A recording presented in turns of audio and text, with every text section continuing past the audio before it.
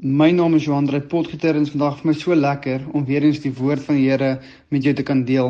Ek wil vandag graag die titel van my boodskap vir jou in die vorm van 'n vraag gee en dit is die volgende: Wat staan langs jou naam?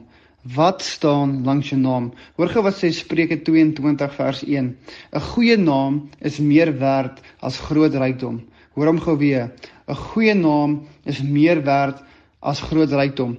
Wanneer jy dink aan die disippels van Jesus, is daar een disipel wat almal ken en dit is Judas. Want Judas is die een wat Jesus verraai het. Judas is die een wat Jesus uitgelewer het na sy kruisiging toe. Wanneer jy na enige persoon toe gaan met 'n beperkte kennis van die Bybel en jy vra vir hulle wie is Judas, is ek seker dat 'n groot hoeveelheid mense vir jou sal kan antwoord en vir jou kan sê dat Judas was die persoon gewees wat Jesus uitgelewer het. Die Bybel noem Judas Iskariot.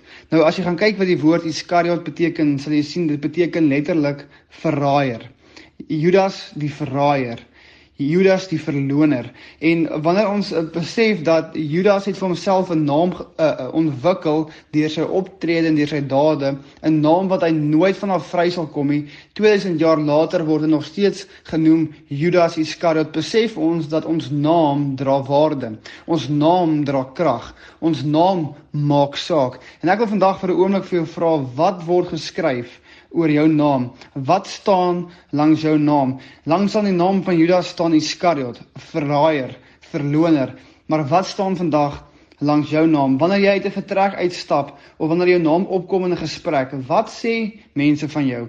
Wat is mense se opinie van jou? Wat is mense se ervaring van jou? Baie mense staan bekend as die ou wat skelm besigheid doen, 'n man wat oneerlik is. Party vrouens staan bekend as vrouens wat huwelike opbreek. Daar is soveel keer wat ons sien dat mense se gewoontes en mense se leefstyle vir hulle self 'n naam ontwikkel. Ons het al gehoor dat mense gebruik stellings soos daai ou se naam loop hom vooruit, want jou naam maak saak. Spreuke sê 'n goeie naam is meer werd as groot rykdom, want jou naam is relevant. Judas was Iskariot genoem, die verraaier.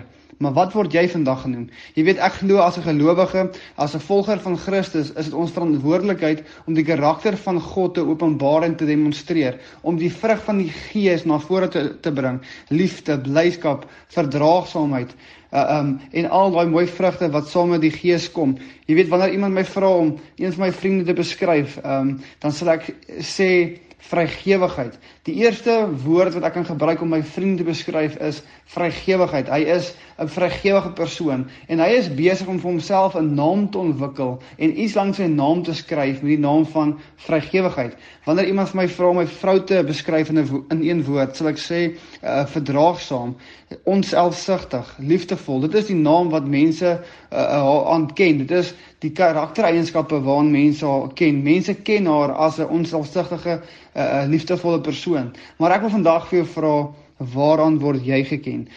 Is jy vandag iemand wat die goedheid van God openbaar en demonstreer? Of is jy dalk vandag iemand wat geken word vir al die verkeerde goed? Wat 'n slegte naam vir jouself ontwikkel het. Ek het vandag vir jou goeie nuus. As jy 'n slegte naam ontwikkel het en jy sê, Johandré, ek het verkeerde dinge gedoen en 'n verkeerde leefstyl beoefen en ek het 'n slegte naam ontwikkel, wil ek vandag vir jou sê dat wanneer jy na Jesus Christus toe kom, kan hy alles nuut maak. Hy kan my gebroke naam herstel. Hy kan vir jou 'n nuwe begin gee in hom. Die Bybel sê in 2 Korintiërs dat as jy na Christus toe kom, word al die ou dinge nuut. Vandag het jy die geleentheid om 'n lelike naam, 'n naam wat vernietig is, jy kan dit herstel vandag deur die bloed van Jesus. Kom vandag na Jesus toe, openbaar sy goedheid, demonstreer sy karakter, openbaar die vrug van die Gees en bou 'n goeie naam, want die Bybel sê 'n goeie naam is meer werd as groot rykdom. Vader, ek dank U dat ek vandag met elke luisteraar kan praat. Here, dankie dat U vandag 'n begeerte in hulle binneste sit om 'n goeie naam te bou.